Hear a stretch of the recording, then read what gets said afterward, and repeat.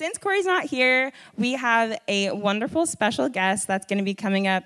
I really love this man a lot. He is the Next Gen pastor, so he pastors over 710 youth and children's. He's been around here for a very long time. This man just loves the Lord, and he's just the best burger around. And we're not going to have a typical sermon today, but he's just going to have a casual talk with us about dating. So please welcome up Brian Berger. How we doing? Good. You know, normally when you're having a conversation or a message, the first thing you want to do is like say something that's going to grab people's attention. And with dating, I was like, do I need to say anything? Or are we like all pretty much bought in and interested in dating? Ooh, I should have come up with something, apparently. All right, so my name's Brian, Next Gen pastor, like Jade said. I just got back in town. Yes, I would like that whiteboard, Jade. We're going to do some drawings. So I had an anniversary trip with my wife. We went up to a cabin. There was no Wi-Fi, no cell phone. There was no TV. There was electricity and water, thank the Lord. And we were like driving up there going, what? Like, are we even going to like each other? Like, what is it like without connectivity? And so we had a great time. 22 years later, we still love each other, and we had a great time with no internet, phones, or anything. It was amazing. So I thought she was going to be here. She's usually late, so maybe she'll come in at the end, and I'll point her out. You guys get to see her. I met her it was a little bit before I came to this church in 1998. So funny story. I was in junior college. My brother was at ASU, and so I thought I was a big shot because I'd go to my brother's apartment and hang out with the ASU people instead of the junior college people. So I show up at my brother's house, and there is this girl that is super lovely. And I'm like, who is that girl? So pretty soon I realized it's my brother's roommate's girlfriend. So I was like, dang. And I can remember this moment where everyone's going to go watch this movie in this room. And I'm like, she's going, I'm going. I'm following her. Like wherever she's going, so I like walk into the room, and then she like plops down next to her boyfriend, and they're like all cuddled up on the couch. And I'm like, this is stupid. Like, I'm not going to put myself through this torture and watch the girl of my dreams snuggle another guy. So basically, I moved in with this guy, and he became my roommate, and it gets kind of scandalous. They break up. He actually moves away, and I'm like, I don't know, what would you say, like, the time frame when I can start, asking around on a date? What would you guys say? 30 minutes. Like, he moved to Kansas, and it was like, boop, boop, boop, boop. We didn't have cell phones. We couldn't text back then. So I called him in Kansas, and I said, hey, are you guys like done? And he said, yeah, I actually have a girlfriend now. We're pretty serious. And I said, okay, this is weird, but I would like to ask out Julie.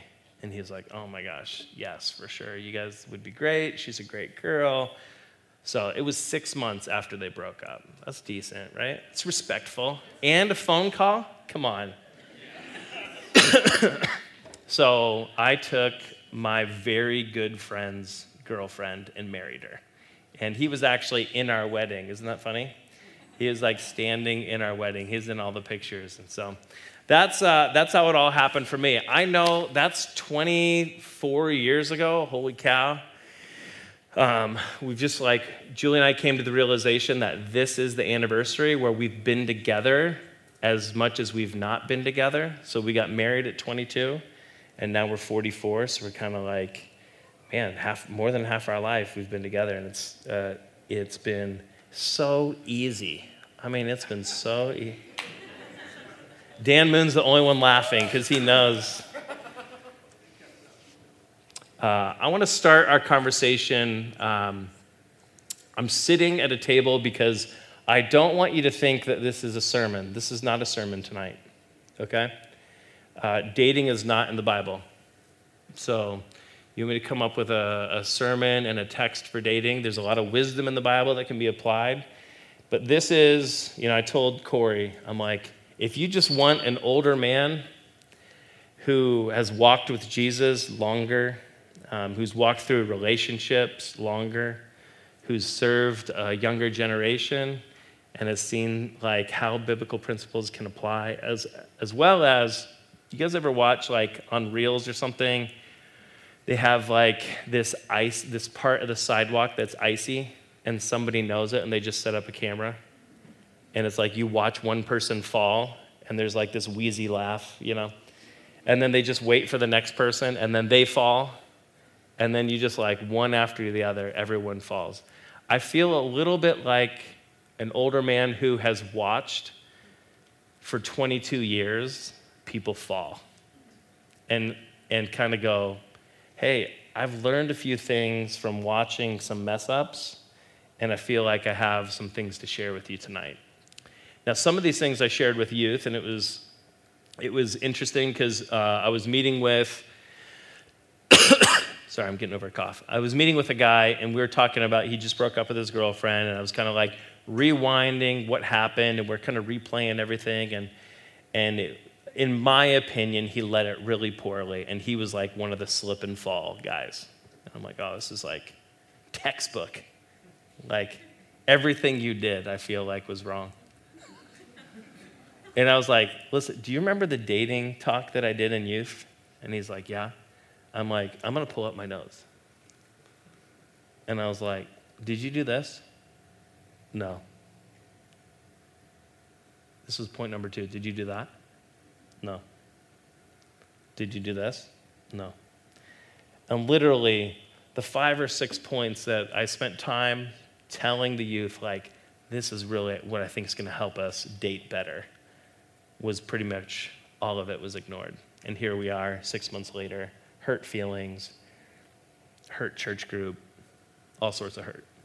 So I want to say that to say, although this is not gospel, I would say heed this as wisdom. So I'm going to pray for us, and then I'm going to give us some things to think about. Lord, we pray this topic. This topic is important, and it matters to you. Lord, how we participate in any relationship matters to you. Holy Spirit, you are the power. You are our strength to live differently. Jesus, you have saved us from the domain of darkness. You've transferred us, you've delivered us into the kingdom of God. And Lord, you have given us a better way to live. So I pray in our time together that, Lord, our relationships, our views towards dating, our participation in romance, and all of it, God would be formed by you, would please you, and would also reflect you and your glory to the world. We pray in Jesus' name. Amen. There's a verse in 1 Corinthians 10 that says, whether you eat or drink or whatever you do everything to what? To glorify God. Okay, whether you date, whether you drink, or whether you eat, do everything to glorify God. I just want to spend like a second to explain what that means to glorify God. As we have the privilege, and I'm speaking specifically to Christians. I know there might be like a mixed group. There might be people that are just trying to figure out Christianity, where they stand with God, and we're so glad that you're here. You certainly belong here. You're welcome here. I want to talk just for Christians.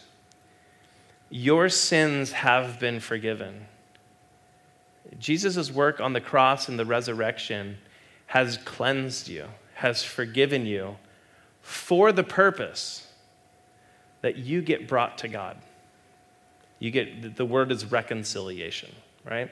And now the posture of a Christian is like, I've been reconnected to my God, my creator, the one who made me, the one who has all wisdom, the one who knows who I'm supposed to be, the one who can heal every wound. Like he's reconciled me to the medicine for my soul, the strength for living. And as I seek God, I learn from him and I turn into the world, whatever place God has you, whether that be ASU or the workforce or we're at the coffee shop, wherever God has put you, and you radiate God.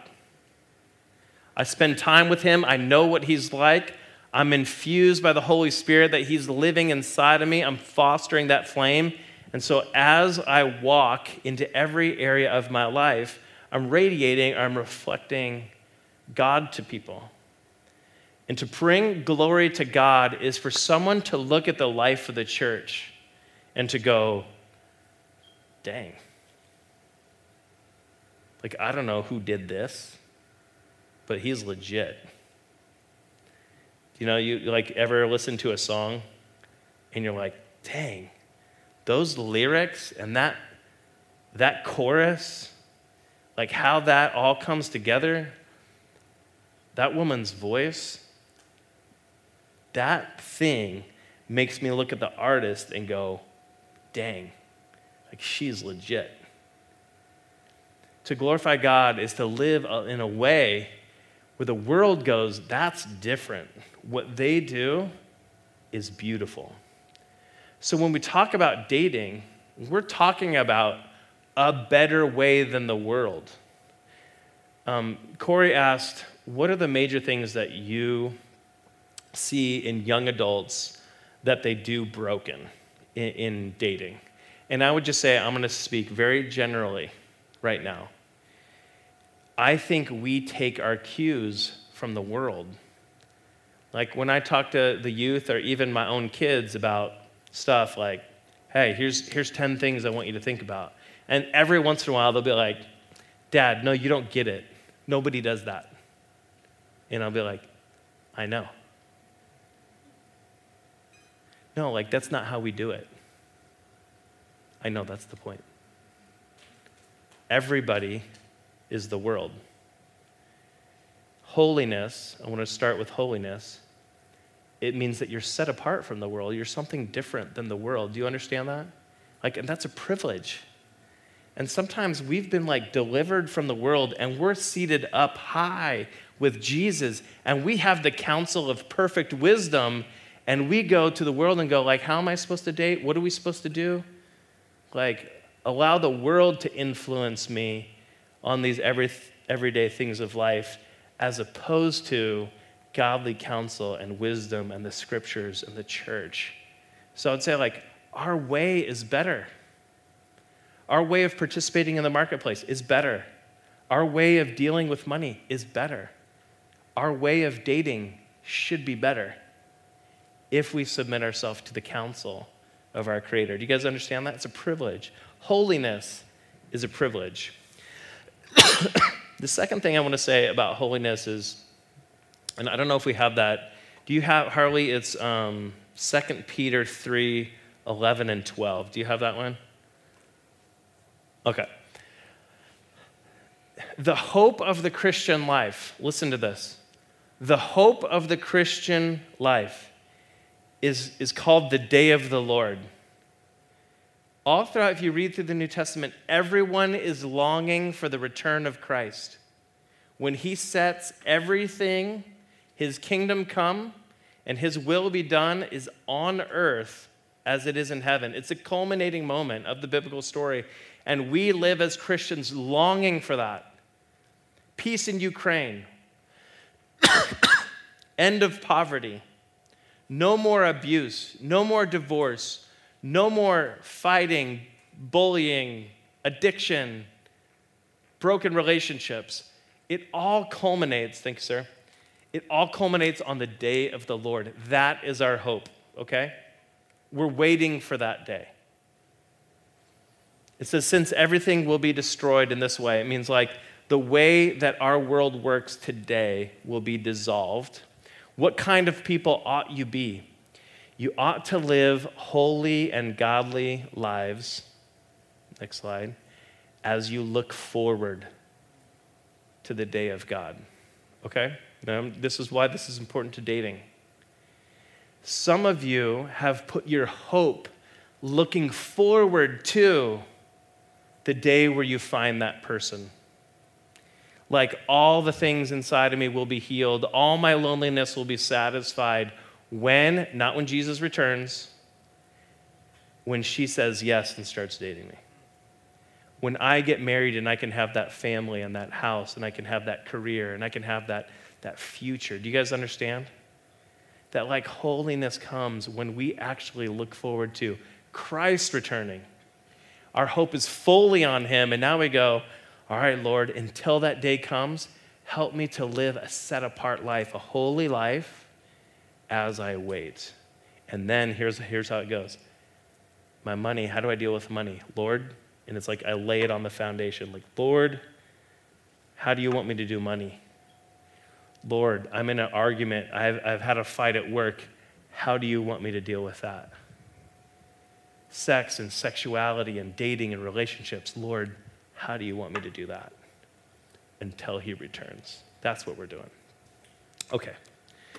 Can you put up the slide as kind of like where we're going tonight? All right, so with dating, this is kind of the trajectory of the night. Dating, what is it? Who should we date? How do I begin? Do this, don't do that. What about sex? Common struggles, a better way, and what do we do with failure? Now, if I took 4 minutes on each of that, we're going to be here all night. So I'm going to try and fly through this stuff as good as I can. Brevity or being brief is not my spiritual gift. So I'm going to try my best. All right, you're like, Berger, why do we need to know what dating is? We could teach you what dating is. Correct. All right, so here's where we're going to start. The Bible cares a lot about this right here, these relationships. This is called the church, okay? It's the body of Christ. It's the bride of Christ. It's the assembly, the gathering of God's people. And inside the church, what is your relationship with one another? He's the father. You're what? Brothers and sisters. Okay, so I'm going to go trying to be not BS. Okay, the church is not BS. Brothers and sisters. The Bible, God cares a lot about this relationship. This church is supposed to shine the glory of God and draw the nations to God through how we participate as brothers and sisters. There's a lot in the Bible about how we participate as brothers and sisters. This is primary. The Bible also says this is the most intimate, not Wednesday, being wed, being united in marriage. There is a lot about what a godly marriage looks like, okay? So the scripture speaks to this, the scripture speaks to that, and actually our marriage is supposed to shine and give an image of the gospel to the world. Like, this is Paul's argument. He's talking about man and woman and becoming one flesh, united, and then he says, I'm not just talking about marriage, I'm actually talking about Jesus and the church becoming one. He says that this marriage is a picture to the world of how the gospel works. Okay, so there's the two things that the Bible talks a lot about. So what is dating? Dating is this like empty space in between that the Bible is really silent on. And all throughout different cultures, there's different things. How you fill in this gap is like, in some cultures, your parents pick the suitor, right? And it's like, I know my daughter, and I know what will be good for her, so I'm going to pick the guy, and then me and the dad are going to do a deal, and then she doesn't have a say, and you guys are like, that's terrifying, right? But I made a deal when my daughter was 5. Now I was like, honey, Daddy does marriage counseling, okay? I help people fix broken marriages. So I know when you bring that boy home, I'm going to know if he's going to be a good husband or not. And she's like 5 years old, like, okay. So I'm going to pick your husband, okay? Because I know what a good man is. She's like, okay. I'm like, can you sign this piece of paper? She's like, X, you know? So nobody has been good enough yet. She's never had a boyfriend, so no. She's going to be horrified that I just said that in front of this group. So in my house, I get to choose. I'm just kidding. That's not real. In our culture, we do this thing called dating. It's just kind of a cultural phenomenon of how do you meet somebody, start to go out to eat together, start to spend time together, start to act like a married couple a little bit. And then eventually, if you want to commit your life to them for the rest of your life, you say like, okay, we're going to get married, and we enter into that. You know, different cultures, I don't know. What are some of the other cultures? I have a friend who's like a part of the gypsy community, and he was describing like how they do their thing, and I'm like, that's wild. I've never heard of anything like that. It's like, the Bible does not prescribe how this is supposed to go. So I would say this. Let's start with this. When you enter into a dating relationship, you are not entering into all the benefits of marriage. I feel like a cultural trend that's been developing, I think since I was 20, is kind of like, if I'm attracted to somebody, the moment that we both agree that we're both attracted to each other, we get to enjoy this relationship, but not committed for the rest of our lives. You know, things like sex. God said it belongs in this circle. But since we're attracted to each other, we get to do that, but outside of the bounds that God has designed it for, and not committed to each other forever. Living together is very common, right? Like probably a decent percentage of people live together before they're married. Again, that's this circle stuff. Living in a household together, ordered by God, is designed for this. And as soon as we've said, well, we're attracted to each other, so we can enjoy that now. And it kind of goes like, oh, we're doing this thing, like the marriage stuff, and it's fun and it's enjoyable. Do you know why it's fun and enjoyable? Because God designed it, so it's fun and enjoyable. But you're doing it out of bounds, and then you kind of go, you know what, it's not working out, and you go back to brothers and sisters. Not many people do this well. That like after a relationship, after we've done all of this stuff, we can go back to just being brothers and sisters. It doesn't work that way. Because in God's design, this stuff, this marriage stuff, it's designed to bond you together for life. That's what it's for. You know, if you want to get into the brain science of, I'm sorry, this word maybe should never be said in church, but orgasm or climax, there's brain science that makes us bond together. There's like another level of investment and unity that comes in that moment, and that's designed by God. Pleasure in the brain, making intimate relationships stick together, and when we're using that, it's hard to go back. So I would say first, we want a dating relationship where we can jump into it, and we can do it in such a way that the world goes, that's different, that's awesome, it glorifies God. It also is preparing us for a beautiful wedding, a beautiful union. Because we believe that the design for romance and sex and partnership and all of this should be defined by the Creator who made it, right? So when we submit to His way and we go like, yes, Lord, this is, I'm developing this relationship to the point where it can be amazing here, or we realize, hey, I don't think we're the partners that we're supposed to, I don't think you're the partner for me. I don't think this works in a partnership, and we can move back to brother and sister, and you could be in your friend's wedding. and stand in your friend's wedding because you chose not to participate in the culture's way of dating. And I can still be coaching Little League and raising my kids with my wife's boyfriend that she thought she was going to marry. It's wild. And people go like, how are you around him? How does that work? Oh, because they were Christians. Like they pursued holiness in their relationship. It was actually a really sweet thing. And so we can enjoy a marriage without jealousy and all of this stuff that comes with it. Now look, I'm going to give you what I think the Bible is telling us, some guidelines for that little arrow.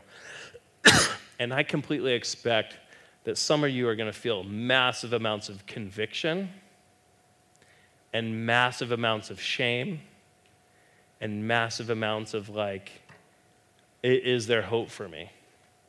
Like I've messed up. Okay? And I want to say this in anything. Conviction is good. That's the Holy Spirit going like, turn. Okay? Shame, your shame is covered. Like we have this beautiful thing called repentance where I'm not here to make you feel guilty. I want to show you a holy way. And if you go, dang, I fell short of that, perfect. There's this thing called the gospel. Jesus came to save people who have fallen short of the glory of God. Amen? So like, if you're feeling like, dang, I lost my chance. No, we are a God who takes sinners who have messed up, who haven't done it the right way, and he reshapes them into something beautiful, like from ashes, beauty, and he goes, I'm putting my people on display, and you go like, dang, God's amazing. He took that and he made that. He's amazing. You're not a lost cause no matter what your situation is, no matter what your experience is. God wants you.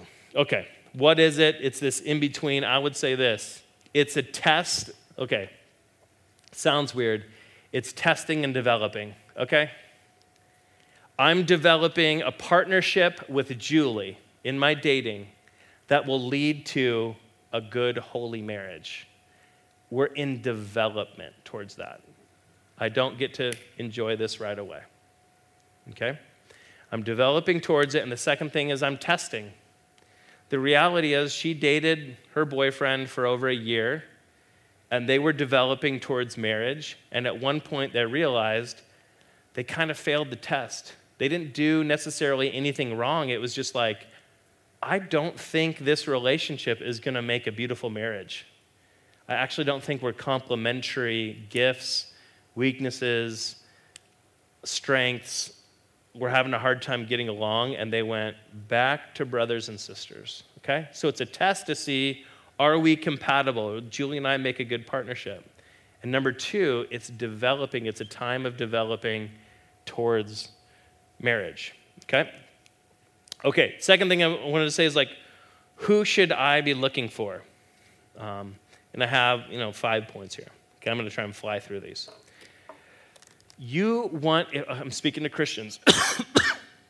You want someone who makes you a better Christian.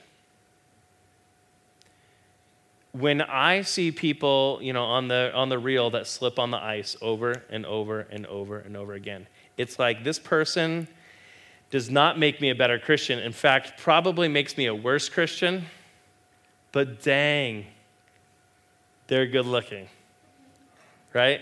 And it's like, when I'm around them, it's like, it's hot. So, and they're drawn away by those desires rather than to say like, man, there's a lot in the Proverbs that says, look out for the hot woman standing on the corner that is seducing you into her bedroom, that is saying like, hey, I've got roses on the bed. I smell like roses. My lips taste like wine. Like this is the Bible saying like, you got to watch out for seduction because many men go into her room and don't come back. And I would say that parable or that picture works both ways. There are smooth men that are looking for one thing and will tell you exactly, they have a formula. I've talked to them. They have a formula of how to seduce women to get them in the bed. You're not looking for hot, erotic romance. You are looking for someone who makes you a better Christian. And the development of what God has designed to bring you to a point of what should be hot. It should be hot. Somebody was like, okay, can I get some, okay? If you read Song of Solomon, okay, you're going to go like, this is in the Bible, this is above rated R. I can't believe this is in here. In fact, don't read it, okay? Wait till like a couple months before you're engaged, your wedding, and then like you and your fiance can read Song of Solomon together. God's designed it to be beautiful and erotic and like romantic and all of that. But that's not what you're looking for.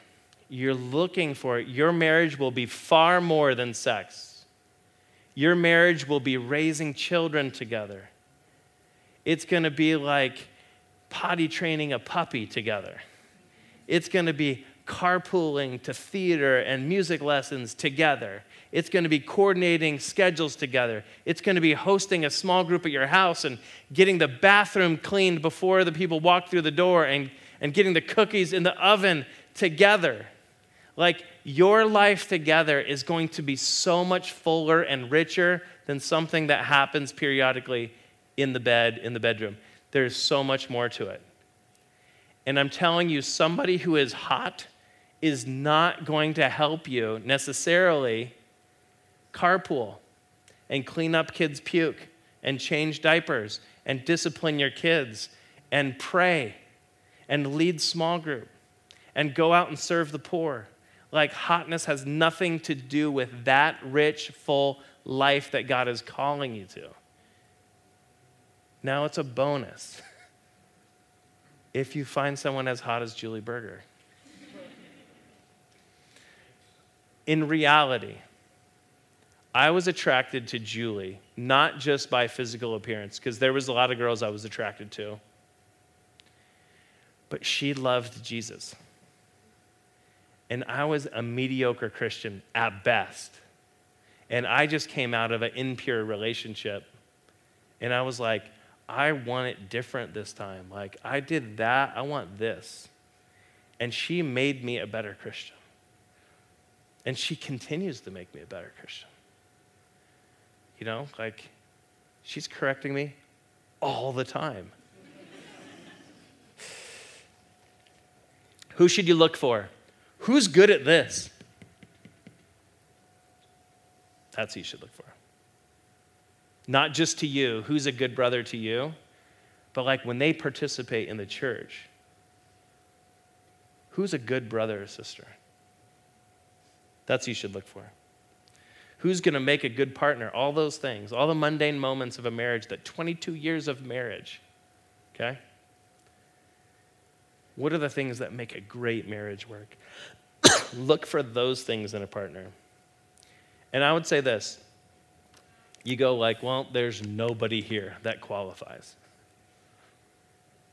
If you would have known me at 20 years old, you'd have been like, he can't lead me spiritually. You know, I wouldn't have I wouldn't have been accepted for my daughter. Like, I wouldn't have picked me. But you want someone that has good habits, okay? Because they might not have a life that like shines holiness right now, but you are not going to be, when you're 44, who you are today. You're not going to be the same person. You are going to be a product of your habits. And if you're lazy today, the 44-year-old you is going to suck.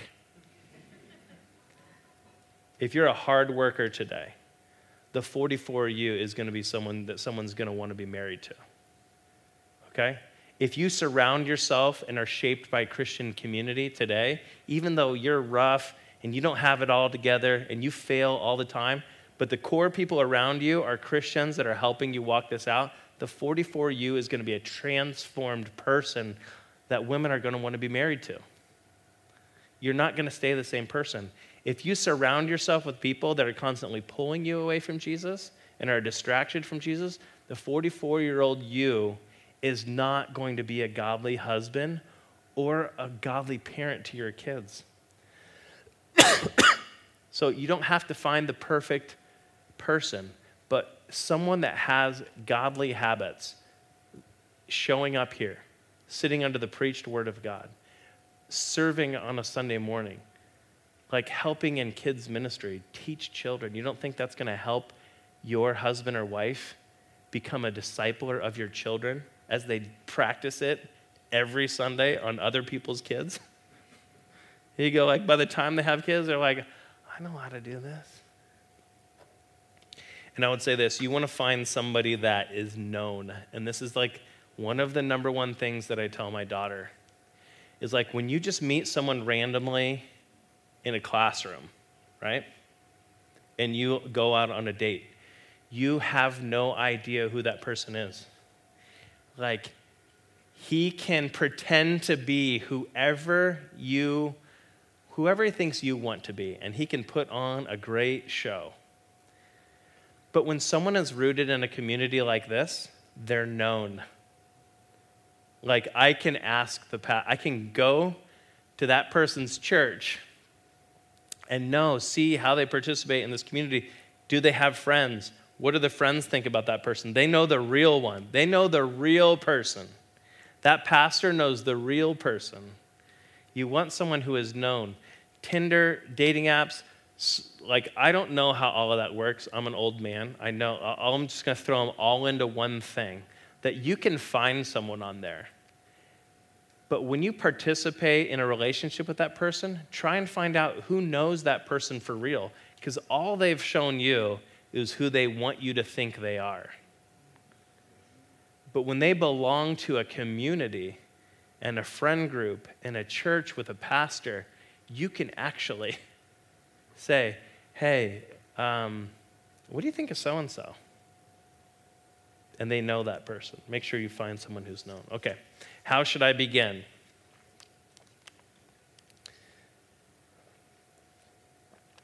This is what I tell my son.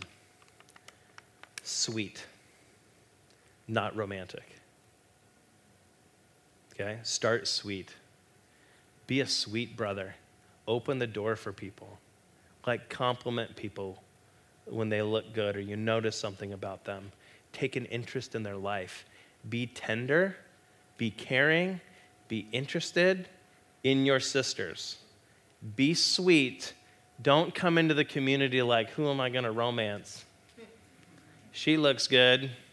I tried this line, it didn't work before. I heard this one works, and I walk in romantic, not sweet. Okay?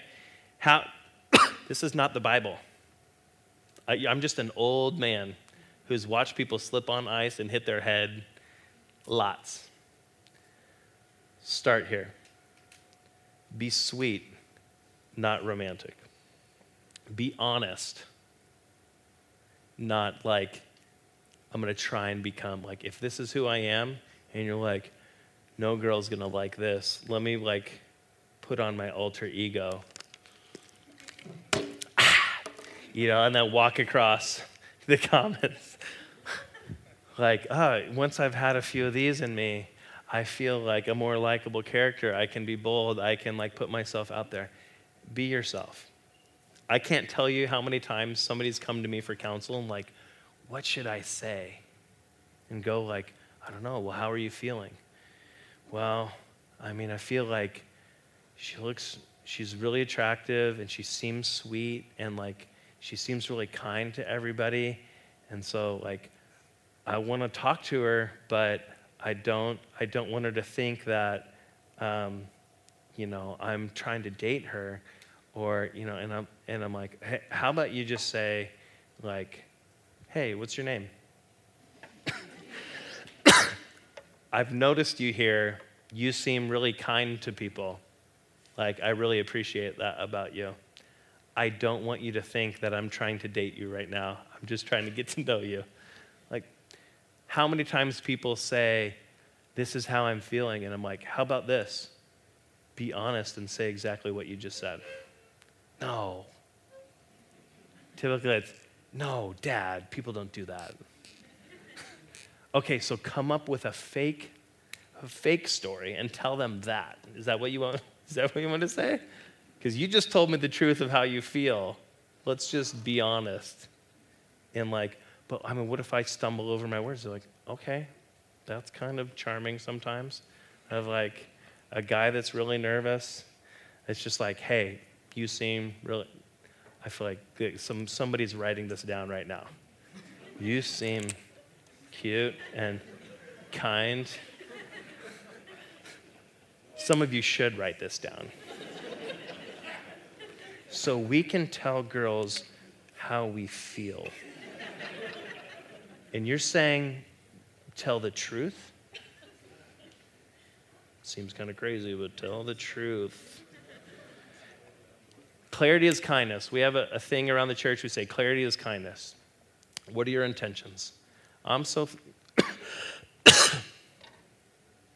Someone was pursuing a girl in our ministry, and it was a guy. And he says, hey, would you ever want to go out on a date with me? And I just want to be really clear, I'm not asking you to be my girlfriend, but I definitely am interested in going on some dates to see if we might be interested in becoming a boyfriend, girlfriend. And I was like, dude, who is this guy? Who discipled that guy? That guy's amazing. I'm interested. Would you want to go on a date with me? I'm just telling you, I don't want to enter into a relationship right now, but I am interested in seeing if maybe we fit and we might want to be in a relationship. Would you be interested in that? I'm like, dude, this guy, I want to go to that church. Whoever taught that guy. He's honest and upfront, and he's bold. And guess what? But Dad, I'm just throwing my kids under the bus. But Pastor, what if she says, no, I'm not interested? Then you go, oh, okay, she doesn't want to get into this. We'll just keep being that. And apparently, at least right now, it looks like she's not going to be this. Your life is not going to fall apart if she says, I'm not really interested, I'm sorry. And girls, if you're not interested, say, I'm not interested, I'm sorry. You don't have to have some but what should I tell him? It's you're not interested. He's a big boy, he can handle it. Yeah, he's probably heard it before. I heard it 70 times before Julie said yes. All right. Be yourself, be honest, take initiative. Men, maybe I'm old school. I really think, guys, you're too passive in this dating thing. Or you're out of control, aggressive. Is there an in-between? Can we get an in-between? I'm just honest, assertive, and not passive. But I'm not judging you because Julie made the first moves on me, so I was not the one that initiated. Okay. Do's and don'ts. Don't shift gears too soon. Okay? This is dad illustration. This is, okay, you want Brian having the talk with his young son. My kids are never going to be able to show their face again. You'll never see my daughter here at 710 ever again. This is me and my son, okay? Dang, it's got to suck to be my son right now. Son, Dad learned to drive on a stick shift, okay? So you put it in first gear, and then once you get going, the engine starts whining. And it feels like it's going to explode. So you pop the clutch and you put it into second gear and it goes, and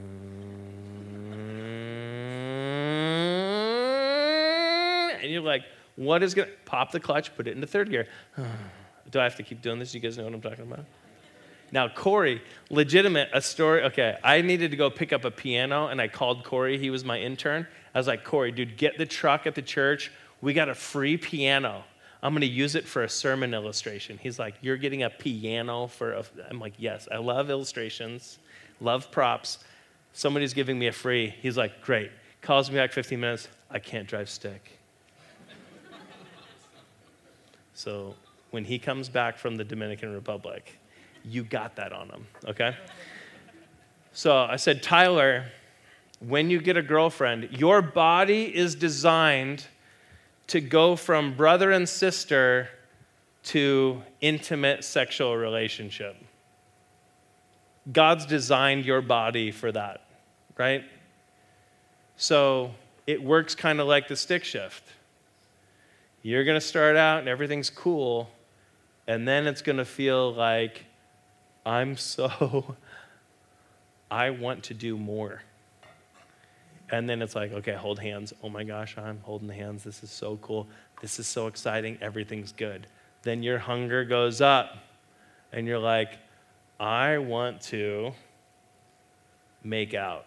Maybe we don't jump straight there. I want to start snuggling. Like, we're going to get really cozy, right?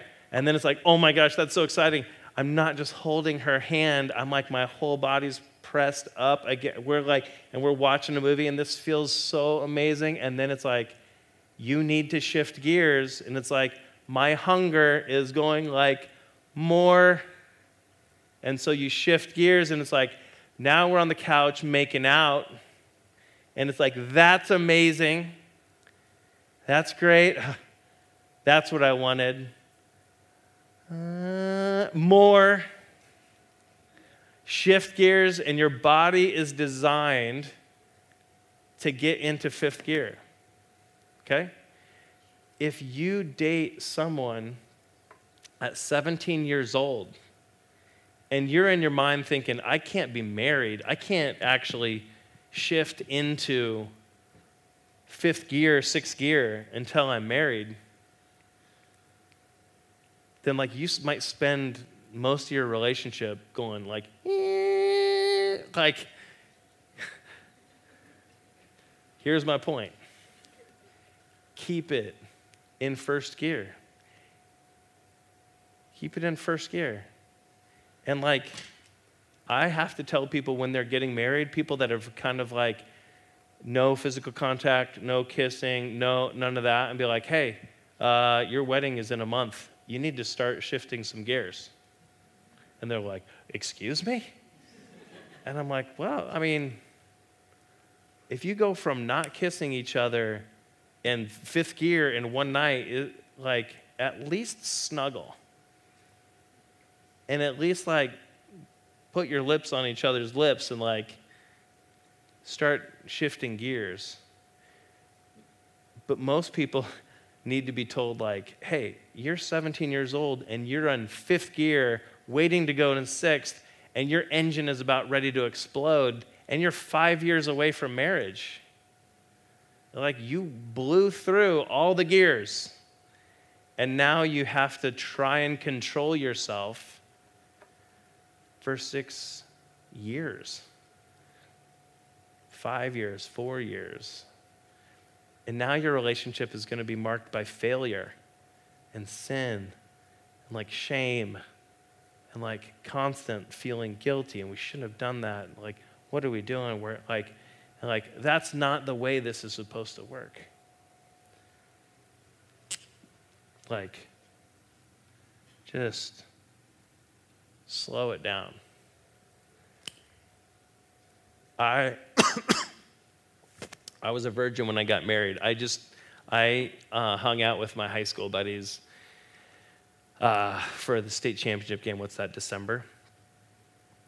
And like, we hadn't seen each other in like 20 years. And these are like my teammates. And I was like, of course, I was like jock in the popular group that's out partying and doing this stuff, but I was the weird one because I didn't drink, and I wasn't having sex with my girlfriend. I wasn't doing any of that stuff, and I got teased a lot, and then I got respect, and then it was like, fast forward 20 years, it's like they're watching the football game, And they're like laughing to each other, and they're like, dude, Burger's been having sex for like 25 years. And they're teasing me like, the person it was like, we thought you were so crazy because you waited 4 years. But like, the reality is, you're going to enjoy marriage. You're going to get there. So when you're in this, take it easy.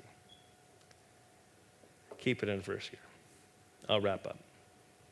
Got it. This means shut up. You're done.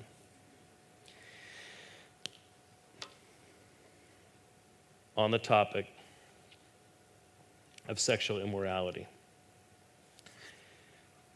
Rome was a very highly sexualized culture, if you don't know first century Rome. Like, they were doing weirder stuff than our culture today.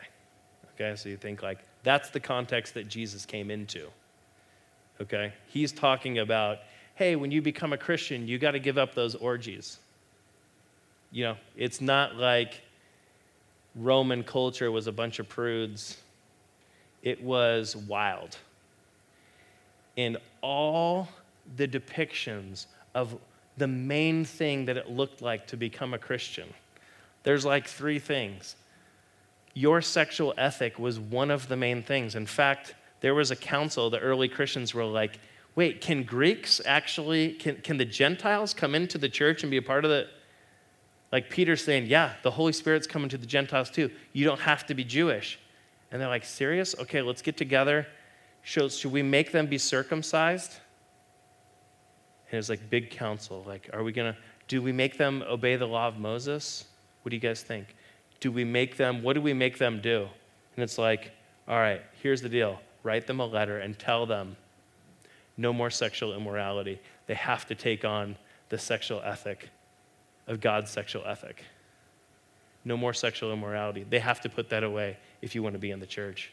And there's strongly written like instructions to the churches like, hey, the person that is in ongoing sexual immorality in the church, you need to actually warn them, call them to repent, and if they're not, you need to have nothing to do with them. And he says like leaven is like yeast that gets into the dough and it spreads throughout everything. And there is a sexual purity to the people of God that God has designed that if you just start letting everybody live in a Gentile kind of way with their sexual ethic, we will lose the people of God. The acts of the flesh are obvious: sexual immorality, impurity, and debauchery. That's giving yourself over to your desires. It is God's will that you should be sanctified. You should avoid sexual immorality. For out of the heart comes evil thoughts, murder, adultery, sexual immorality. Nor did they repent of their murders, their magic arts, or sexual immorality.